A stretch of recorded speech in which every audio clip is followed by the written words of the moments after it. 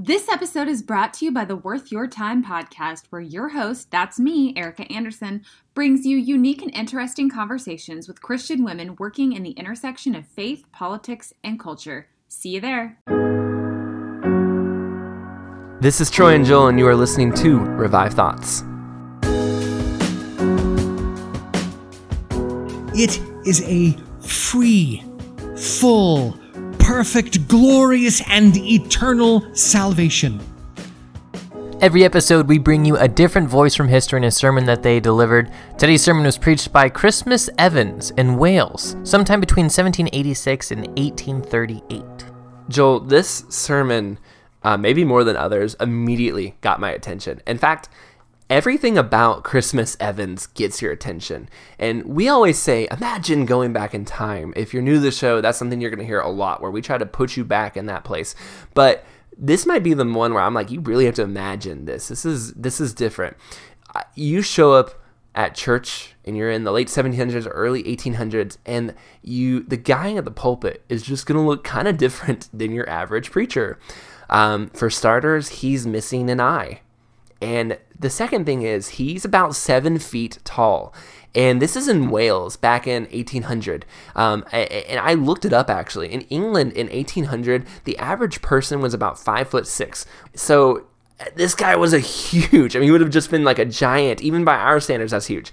And he's preaching is so different than anything we've ever looked at before. He just paints these beautiful, imaginative pictures. It's like hearing a story. I don't know how to describe it. Troy, Christmas Evans was born on, you guessed it, December 25th, 1766. So his parents named him after the day he was born on. He was born on Christmas Day. He grew up there in Wales, and his father died when he was very young, and his mother couldn't really take care of him that well because they were so poor. So she handed him off to her brother, so his uncle, just for food, for basic necessities of life. And unfortunately, the uncle was not a great person, a pretty terrible person. He was a drunk. He was very foul. He would often beat him regularly. So Christmas Evans has this very colorful childhood, this upbringing, and he has all these accounts and stories of these near-death experiences, and some of them were forced upon him based on his situation. He got robbed, he got mugged. There was an instance where he was stabbed and nearly bled out to death. He nearly drowned at one point. There's other stories that he talks about where it just sounds like he's being a kid, and like there's this instance where he was climbing a tree and he had a knife on in his pocket, and he fell out of the tree and nearly stabbed himself to death by falling on the knife. That's something I could see myself doing as a kid. But there's like another instance where he runs into a wall at full speed on the back of a horse. And again, I don't know why. I don't know what the context or the history around why he's going full speed into a wall on the back of a horse, but stuff like that where he had a lot going on growing up. And throughout this all, he never got any formal education whatsoever. By the time he's an adult, he's completely illiterate. He can't read at all, and he's never received any formal education. Yeah, Joel, we have highlighted a lot of rough people on this show, but honestly, his life was definitely up there on the list of just not a good background. He seemed destined to just be no one, honestly. He was poverty-stricken. He's living as someone from Wales in the 1700s, which during that time, England was oppressing Wales pretty tough. It was not a great time to be from that part of the world. He had no family that cared for him. His mom, nobody's really there watching after him. His uncle is beating him. He's around really shady characters. His friends, they're not good people. He has no education. This is him at 17. And this would have probably been the road he continued down. But in a nearby town, there was this Presbyterian church, and they were doing revivals, and they had kind of a little mini revival breakout. And he heard about it, heard what was going on. He goes and visits. There's this reverend named David Davies there, and he has a very odd view of Christ, honestly, and he considered himself this poet. It's not the guy you would think who would save kind of these blue-collar farmer types, but Christmas Evans, ever since he was little, when he was with his mom before he got, sent away, he was always afraid of dying without Christ. He was terrified of hell, and he felt at that point at 17 he was just covered in sin from head to toe. And so when he heard the gospel being preached by David Davies, he knew he wanted to change his life, and he accepted it just on the spot. So Christmas Evans is this new believer, and he makes these new friends, these other friends that are believers as well, and with what little money he has, he goes out and he buys a copy of John Bunyan's Pilgrim's Progress. And if here's another side note, if you haven't heard our episode on John Bunyan, you should go and listen to that one too. He has a great sermon that we did an episode on as well. But John Bunyan's Pilgrim's Progress was really influential in his life. And again, he couldn't read, but between him and his new believer friends, they would meet in a barn after work and read by candlelight. And within a couple months, they had gone through all of Pilgrim's Progress, and they had a copy of the Bible they were able to get a hold of too. And they had gone through all of Pilgrim's Progress and all of the Bible, and through all of this, John Bunyan was learning to read. And that's how he learned to read, was going through the Bible and Pilgrim's Progress. In an earlier Revive Thoughts episode, we were talking about Christopher Love. We had an episode on Christopher Love where we talked about how his father was so angry at him and wanted to stop him from going to church so much that he literally locked him in an attic to keep him from going to church when he became a believer. Sometimes our family and friends don't like it when we come to know Christ, and that's kind of a similar situation here with Christmas Evans. The town noticed his conversion. The town noticed him becoming a believer, and a lot of his old friends from his past didn't like that at all. And so there's these people from his past. He's going home from church one day, and 6 of his old friends jump him, and they rob him, and they beat him, and they beat him so badly that he ends up losing sight in one of his eyes. That night he got home and he has this absolutely horrible dream. And I will say, I wanted to mention, I mean, he did get hit pretty hard in the head that night, lost an eye. Clearly, his head wasn't doing great. That might have affected this dream. But he was just standing around and the world was on fire. And he thought he saw Jesus looking down, like kind of on the sky. And Jesus looks at him and said, "You thought to be a preacher. Well, what will you do now?" And then he woke up. And he thanked God that the world had not been ended, that it wasn't on fire. And he thanked God for what he had seen, because what he thought he had seen was God's judgment that had not happened yet. There was still time. And this vision of the future confirmed in him just this idea that he needed to become a preacher who preached the gospel. And I think it really encouraged him to get back to work, even though he had just had this horrible incident where his friends had jumped him and, beat him up for being a Christian. He ends up going off kind of to a little school. He becomes an amazing student. Within 6 months, he went from not knowing how to read anything to being able to read Welsh, English, and passing Latin grammar exams, which, I mean, that's incredible how much of a flip the switch happened here. And I really think God can be the only answer for it. Now, the church that Christmas Evans was originally saved in, he will end up leaving, and he talks about how he felt like the people there weren't very serious about God, and it ended up being the right choice because that church would eventually go on to become a Unitarian church. And I think that's interesting. I do think the Lord gives us kind of wisdom in that area. I feel like the Holy Spirit does give us kind of guidance in a sound interpretation of Scripture. Christmas Evans was sitting there looking around him and going, these people around me, I mean, what they're talking about, what they're believing is not lining up with what I'm seeing here in Scriptures. And so he leaves that church and he goes off to start ministry on his own.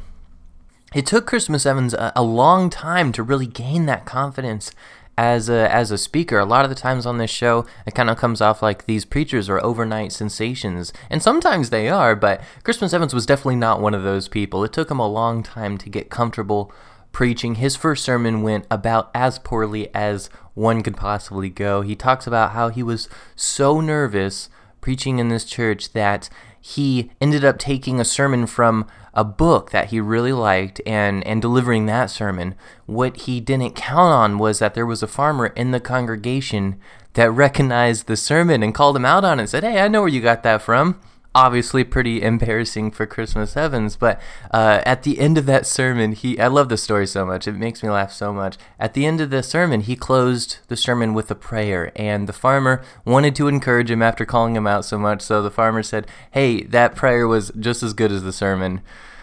What the farmer didn't realize was that the prayer was also taken from a different book that the farmer was unfamiliar with. So he was just taking work from wherever he could to get through that morning, through that service. So it took him a while to get his own style of preaching that was really his and not something that he was taking from the people around him. And the people around him would see this growth in him, this transformation where he became stronger and stronger as a believer. And later, looking back on that era of his life, Christmas Evans says it really wasn't like that. Like, I know people kind of saw me as a rising pastor, but he talks about how it took him a while to really gain that security of salvation. That was something that he struggled with. But there was a kind of, again, this kind of changing point in his life where he was at a point, God got a hold of him. There was this moment where he was offered a position at a rural church out in Wales. And he saw that as God affirming, hey, this is what I've called you to. I want to use you. You are mine. And that security of salvation was there. And so from that moment on, he took off in ministry at this new church out in rural Wales. So he's out there at this church. He is working very hard, but he gets sick. He gets very sick. And it makes sense. This guy was preaching 5 times every Sunday. He was walking about a round trip of 20 miles to a bunch of different churches, going from one to the other. And they said he had such passion and zeal, but it seemed like his body was getting worn out. And when he wasn't riding the high, it was a pretty low. And friends of his were actually worried that it was looking like he was going to die of tuberculosis, in fact. And he eventually moved. Him and his wife kind of went to an island. I think that the air and weather was a little better, helped him recover. And there he received about 17 pounds a year and he was there for 20 years, never asked for anything more. And when they asked him, like, you don't want to raise, you're doing this for 20 years, you keep the same wage. And he just was like, hey, with a roof, food, and clothes, I'm pretty content in all things. We'll go into one little last detail about him and his life that's important. And there's actually a whole lot here that we had to cut from the show. Christmas Evans was just fascinating. It was just so many things, but we had to kind of cut it down to what we thought were the essentials here. And there's this moment in his life where he gets kind of caught up in what I can only describe as wrong thinking, a bad theology for a couple years. Okay, Sandemanianism, which I'm not going to say again, and it took several times, listener, that you didn't hear to get that word down. You won't hear it again, but that long word was this theology that he got swept in that really affected him, and we want to share more about that.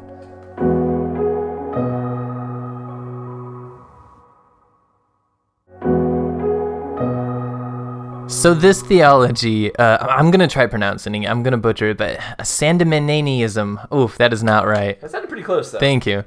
This theology was kind of introduced to Wales around this time, and Evans later described it to himself as suddenly caring way more about the minor things than the major things. And so this kind of believing and false theology kind of swept away his love for the lost. He said that he felt cold and it was hard to pray, and he felt like his heart was pretty hardened during that time.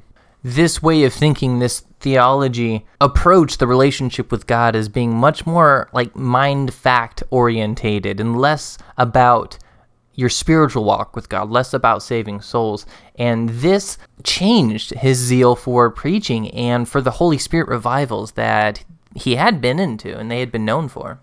One day while Christmas Evans is traveling through some mountains, he just felt like God was telling him, you need to pray right now. And, his heart had been pretty hard. He literally described it as frost. But he gets on his knees and he just said he felt overwhelmed by the love of God. And he just repented of this hardness of heart he'd been carrying around the past couple of years. He was just there on the mountain praying, and he just said he was praying all these people's names around him and just yearning for that Holy Spirit to just get a hold of them like it was getting a hold of him. And he said he just suddenly was like, I'm surrendering all of me to you, God. I want to go back, basically. And when he got done, it had been 3 hours on the mountain that he was praying, but he didn't feel like it had been that much time. He gets home, and he gets there, and there's 2 deacons come, and they run up to him, they go, we had this experience in prayer, we can't explain it. And he goes, I had the same one. And they praise, and they thank God, and they just go back out. They start doing the revivals again. They become these fiery preachers, just like they were before, maybe even more so. This man, Christmas Evans, to remind you at the beginning, was born nobody. He had no education. He got saved in this crazy, unique way. He became one of the most powerful preachers Wales would ever produce. He speaks in this imaginative style. It's just very artistic when you listen to it.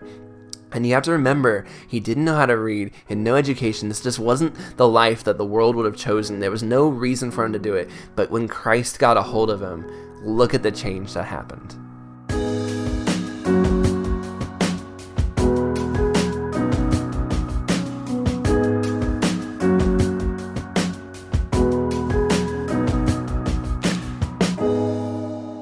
is this coming from Edom, from Bozrah, with his garments stained crimson? Who is this, robed in splendor, striding forward in the greatness of his strength? It is I, proclaiming victory and mighty to save. Why are your garments red, like those of one treading the winepress? I have trodden the winepress alone. From the nations no one was with me. I trampled them in my anger and trod them down in my wrath. Their blood spattered my garments, and I stained all my clothing. It was for me the day of vengeance. The year for me to redeem had come. I looked, but there was no one to help. I was appalled that no one gave support. So my own arm achieved salvation for me, and my own wrath sustained me. I trampled the nations in my anger. In my wrath I made them drunk and poured their blood on the ground. Isaiah 63. This passage is one of the most awe-inspiring in the Bible. The voice of God that issued from the burning bush is here speaking to us at some of his most beautiful and majestic. This passage represents the captain of our salvation, who was left alone in the heat of battle, marching victoriously through the broken ranks of the enemy. He bursts the bars apart, breaks open the metal gates, and delivers by conquest the captives of sin and death. Let us first determine the events to which our text relates, and then briefly explain the questions and answers which come from it. First, we have a wonderful victory obtained by Christ in the city of Bozrah in the land of Edom. Our first question concerns the time and the place of that achievement. Some of the prophecies are literal and others are figurative. Some of them are already fulfilled, and others are in the daily process of fulfillment. Respecting this prophecy, theologians disagree. Some think it is a description of Christ's conflict and victory without the gates of Jerusalem 18 centuries ago. And others understand it as referring to the great battle of Armageddon predicted in the Apocalypse and yet to be finished at the end of the world. I am not willing to pass by Mount Calvary and Joseph's new tomb on my way to the field of Armageddon, nor am I willing to pause at the scene of the crucifixion and the ascension without going farther on to the final conquest of the foe. I believe divine inspiration has included both events in the text, the victory already won on Calvary and the victory yet to be accomplished in Armageddon. We have in one passage the finished victory of Messiah's passion and the progressive victory of his gospel and his grace. The chief difficulty in understanding some parts of the Word of God arises from untranslated words, many of which are found in our own version as well as that of our English neighbors. For instance, in Matthew 2:23, it is said, "He came and dwelt in a city called Nazareth, that it might be fulfilled what was spoken by the prophet, he will be called a Nazarene." Where in the prophets is it predicted that Christ will be called a Nazarene? Nowhere. When the proper names are translated, the difficulty vanishes. He came and dwelt in his city called Plantation, that it might be fulfilled what was spoken by the prophet, he will be called the Branch. The name is given to him by Isaiah, Jeremiah, and Zechariah. Now, this is precisely the difficulty that occurs in our text, and the translation of the terms unties the knot. Who is this that comes from Edom? Edom, translated red earth, with dyed garments from Bozrah, Bozrah properly translated as tribulation. The former part of the text has reference to the victory of Calvary. The latter part anticipates the battle and triumph of Armageddon, mentioned in Revelation 16:16. The victory of Calvary is finished on the morning of the third day after the crucifixion. The conqueror comes up from the earth, exclaiming, "I have trodden the winepress alone on Calvary, and I will tread them in my anger and make them drunk in my fury at the battle of Armageddon. I will overtake and destroy the beast and the false prophet and that old serpent the devil with all their followers." When the tide of battle turned on the field of Waterloo, the Duke of Wellington mounted on his horse and pursued the vanquished foe. So Isaiah's conqueror, having routed the powers of hell at Calvary, pursues and destroys them on the field of Armageddon. Here he is represented as a hero on foot, a prince without an army, but John, the writer of Revelation, saw him riding on a white horse and followed by the armies of heaven, all on white horses and not a footman among them. The victory of Calvary is like the blood of atonement in the sanctuary. The cherubim were some of them looking one way and some the other, but all were looking on the atoning blood. So all the great events of time, all the trials and triumphs of God's people, those which happened before, those which have happened since, and those which are yet to happen, are all looking toward the wrestling of Gethsemane, the conflict of Golgotha, and the triumph of Olivet. The escape from Egypt and the return from Babylon looked forward to the cross of Christ, and the faith of the perfect men of us hung on a risen Redeemer.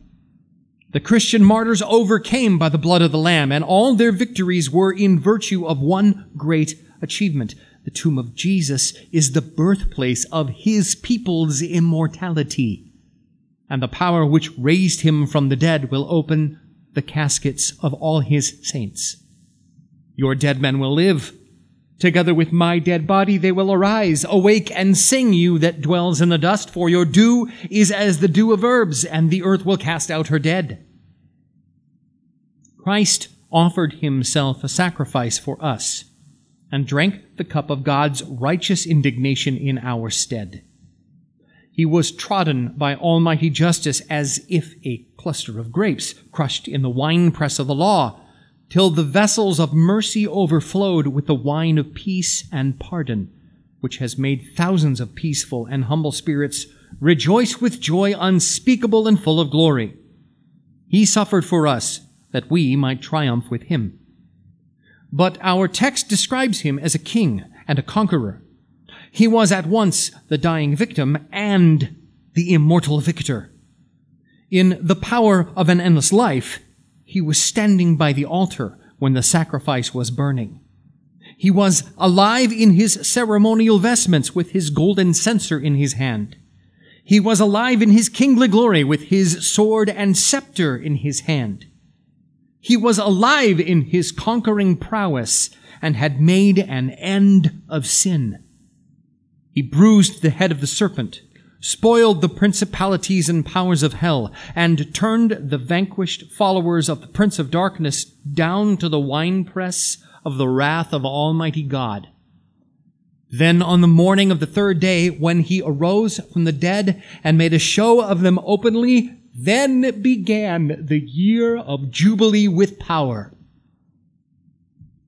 After the prophets of ancient times had long gazed through the mists of the future at the sufferings of Christ and the glory that should follow, a company of them were gathered together at the summit of Calvary.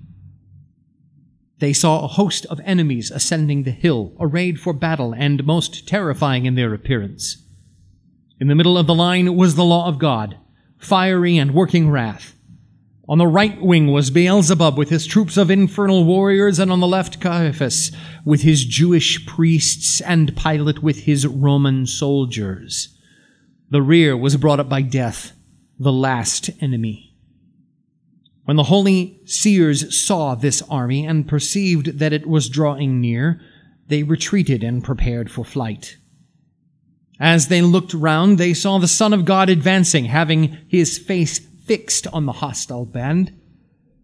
"Do you see the danger that is before you?" said one of the men of God. "I will tread them in my anger," he replied, "and trample them in my fury." "Well, who are you?" said the prophet. He answered, "I am he that speaks in righteousness and is mighty to save." "Will you go to the battle alone?" asked the seer. The Son of God replied, "I looked and there was no one to help, and I was amazed there was none to support.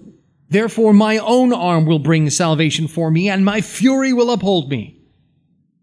"At what point will you begin your attack?" inquired the anxious prophet. "I will first meet the law," he replied, and pass under its curse. For lo, I have come to do your will, O God. When I have succeeded at the center of the line, the colors will turn in my favor. So he moved forward. Instantly the thunderings of Sinai were heard, and the whole band of prophets quaked with terror. But he advanced, undaunted, amidst the lightning.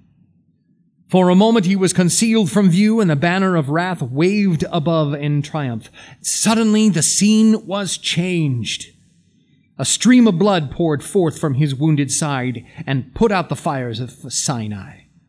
The flag of peace was now seen unfurled, and confusion filled the ranks of his foes. He then crushed with his bruised heel the old serpent's head and put the demonic powers to flight. With his iron rod he dashed to pieces the enemies on the left wing like a potter's vessel. Death still remained, who thought himself invincible, having triumphed over all. He came forward, brandishing his sting, which he had whetted on Sinai's tables of stone. He darted it at the conqueror, but it turned down and hung like the limp lash of a whip. Dismayed, he retreated to the grave, his palace, into which the conqueror pushed. In a dark corner of his den, he sat on his throne of skulls and called upon the worms, his faithful allies, to aid him in the conflict. But they replied, "His flesh will never see corruption."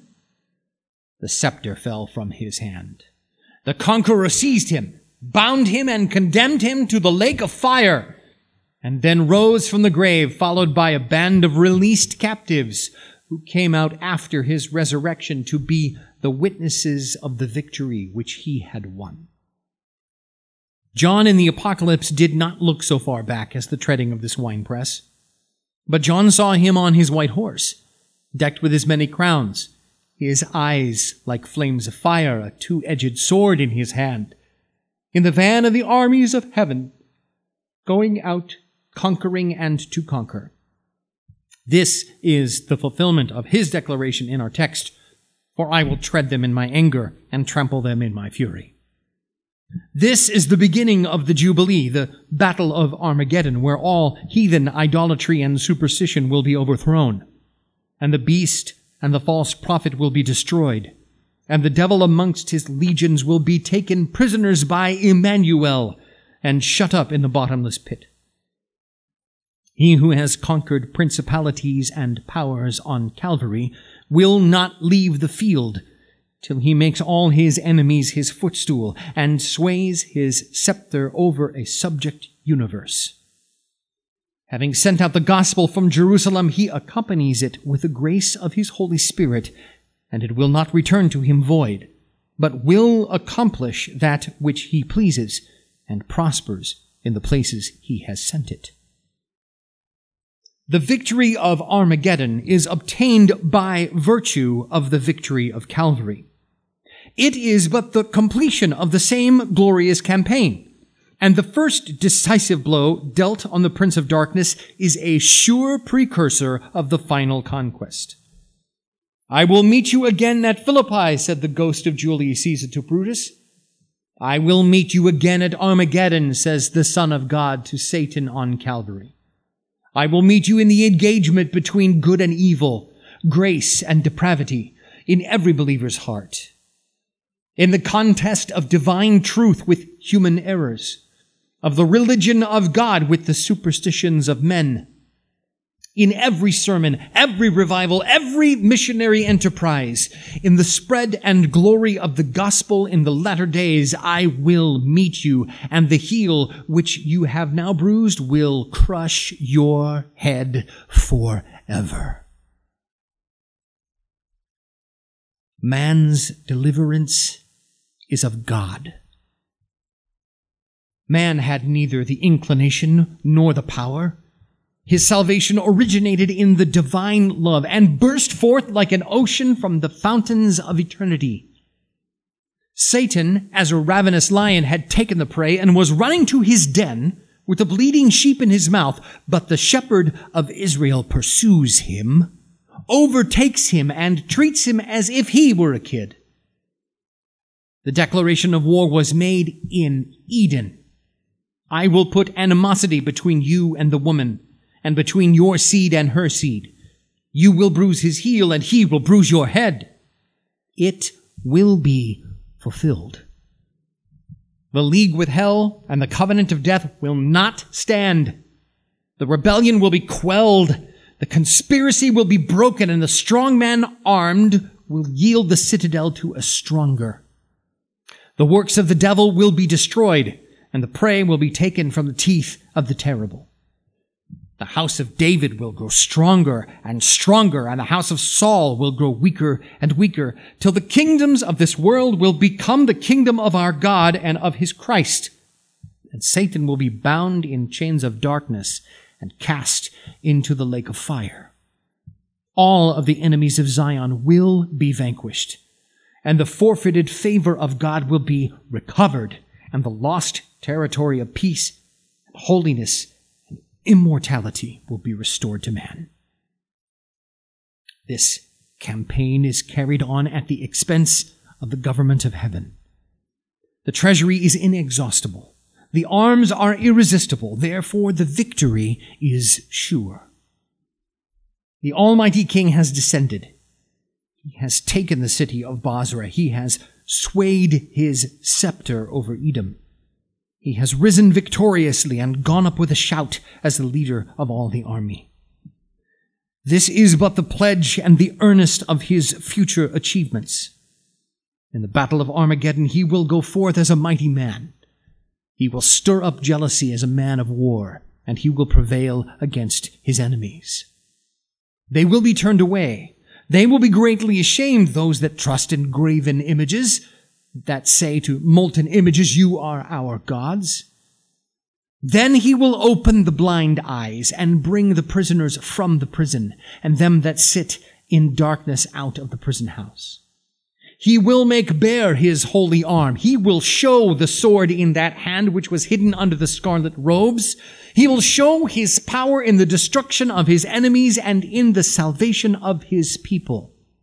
As certainly as he has shed his blood on Calvary, so will he stain all his clothing with the blood of his foes on the field of Armageddon. As certainly as he has drained the cup of wrath and received the baptism of suffering on Calvary, will he wield the iron rod of justice and sway the golden scepter of mercy on the field of Armageddon. Already the sword is drawn, and the decisive blow is struck, and the helmet of Apollyon is cleft, and the bonds of iniquity are cut apart. Already the fire is kindled, and all the powers of hell cannot quench it. It has fallen from heaven. It is wrecking the camp of the foe. It is inflaming the hearts of men. It is renovating the earth and purging the curse. The bright and morning star has risen on Calvary, and soon the sun of righteousness will shine on the field of Armageddon. And the darkness that covers the earth and the gross darkness that covers the people will melt away. And Islam and paganism and popery with their prince, the devil, will seek shelter in the bottomless pit. After a battle, we are anxious to learn who is dead, who is wounded, and who is missing from the ranks.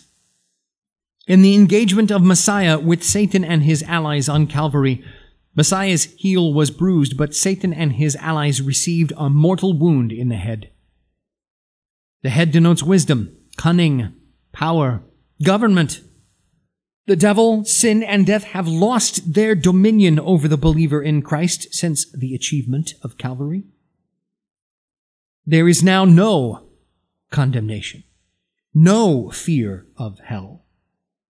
But the serpent, though his head is bruised, may be able to move his tail and alarm those of little faith.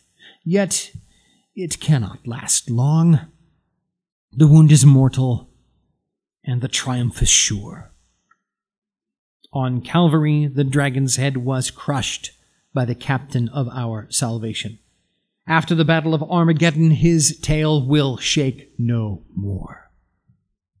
There is no discharge in this war. He who enlists under the banner of the cross must remain faithful until death. He must not lay aside his arms until death is swallowed up in victory. Then will every conqueror bear the image of the heavenly, and wear the crown instead of the cross, and carry the palm instead of the spear. Let us be strong in the Lord and in the power of his might, that we may be able to stand in the evil day, and after all the war is over, to stand accepted in the beloved, that we may reign with him forever and ever. Second, it remains for us to explain, very briefly, the glorious conversation in the text, the questions of the church, and the answers of the Messiah. How great was the wonder and joy of Mary when she met the Master at the tomb, clothed in immortality, where she thought to find him shrouded in death. How unspeakable was the astonishment and rapture of the disciples when their Lord, whom they had so recently buried, came into the house where they were assembled and said, "Peace to you."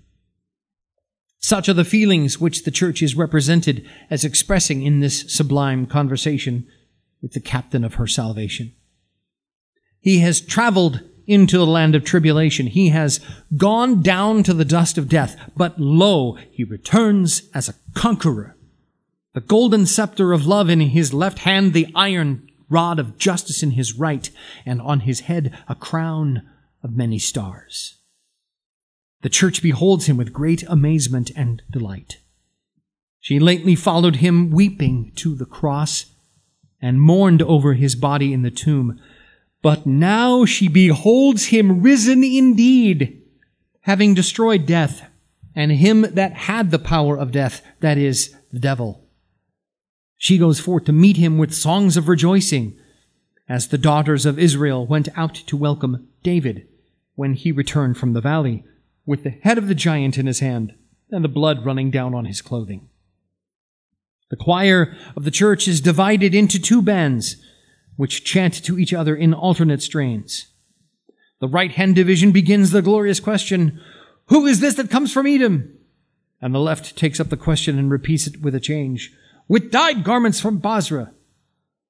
"Who is this in glorious clothing?" resumes the right-hand company. "Glorious despite the tribulations he has endured." "Traveling in the greatness of his strength," responds the left. "Strength sufficient to open the gates of the grave and liberate the captives of rot?"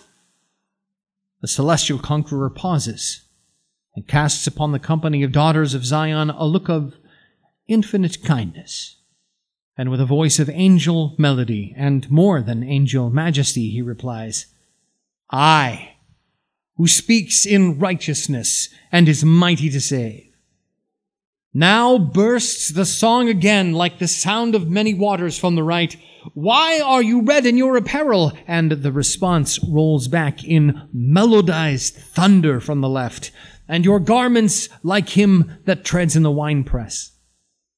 The divine hero answers, "I have trodden the winepress alone, and of the people there was none with me.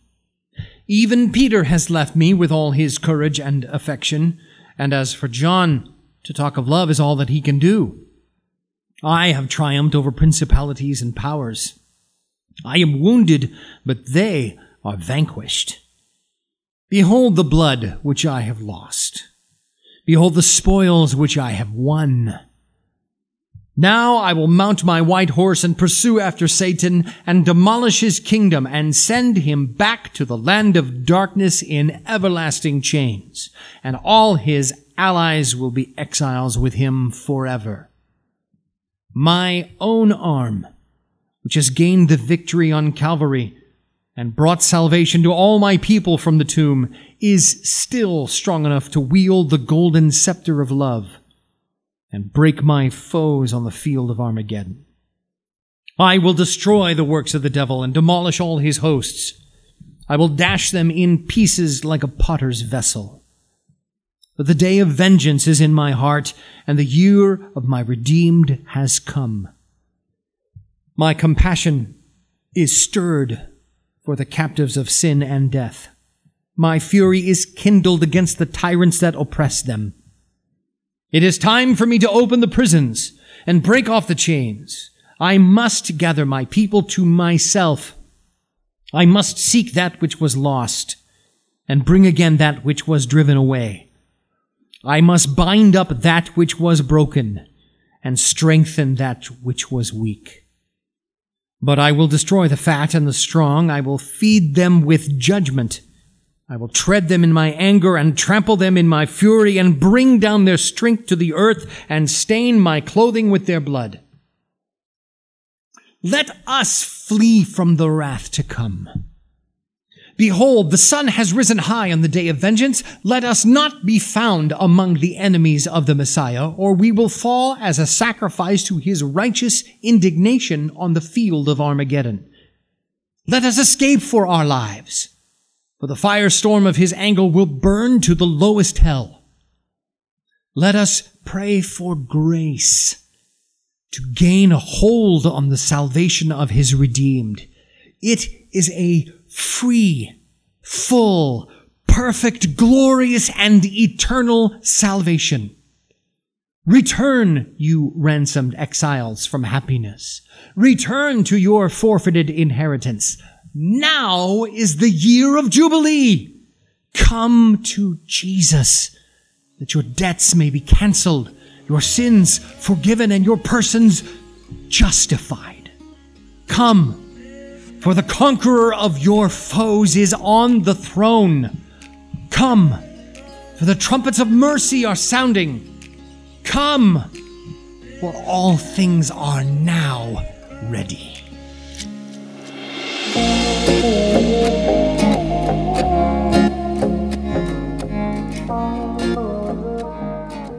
I don't know where you guys came off in that, but just his description of Jesus going to battle. He looks back, the priests aren't interested, the prophets are like, what are you doing? He's like, I'm going to save the day.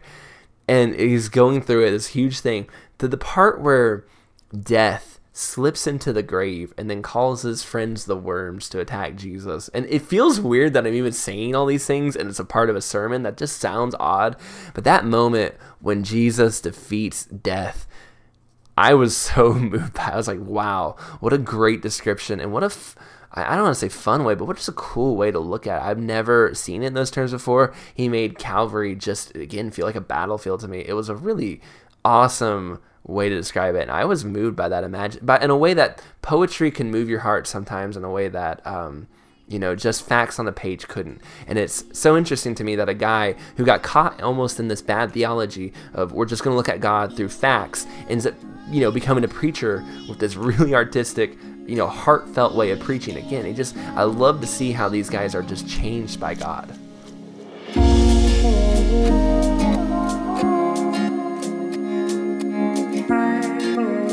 Thank you for listening to this week's episode of Revived Thoughts. Today's episode was narrated by Ed Backel. Pastor Ed is a Washington State native. He's taught for 30 plus years in churches in Oregon, Washington, and Nebraska. He currently pastors in Warden, Washington. He has been serving at the Warden Community Church since May of 2010. If you like today's episode, check out our website at revivedthoughts.com. There you can find the transcript for this episode and all of our episodes here at Revived Thoughts.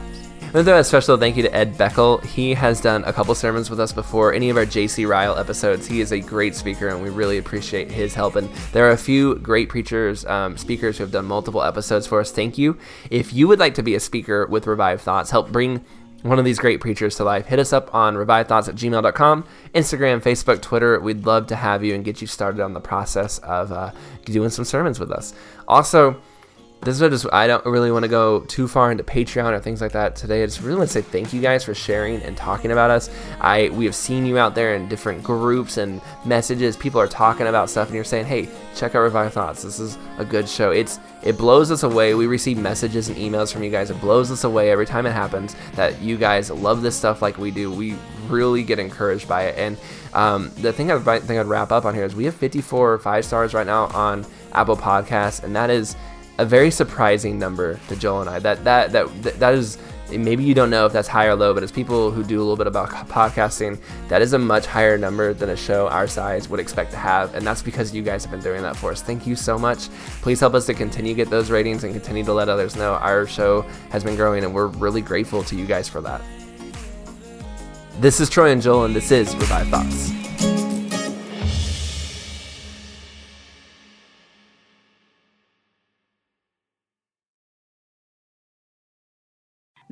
episode is brought to you by the Worth Your Time podcast, where you'll hear from Christian female entrepreneurs, politicians, ministry leaders, authors, athletes, CEOs, and more. I'm Erica Anderson, mom of two, writer, and host and creator of Worth Your Time. I created this podcast because I wanted to hear from more women like me who were interested in the intersection of faith, politics, and culture. How do we navigate the choppy waters of partisan politics? How do we engage with culture honorably as Christian professionals? I know you don't have a lot of time, and that's why I make every second worth it on this show. You'll hear from women that aren't on every other Christian podcast, and we get really real, because I don't know how to function any other way. Episodes drop every other Tuesday. Hope to see you there.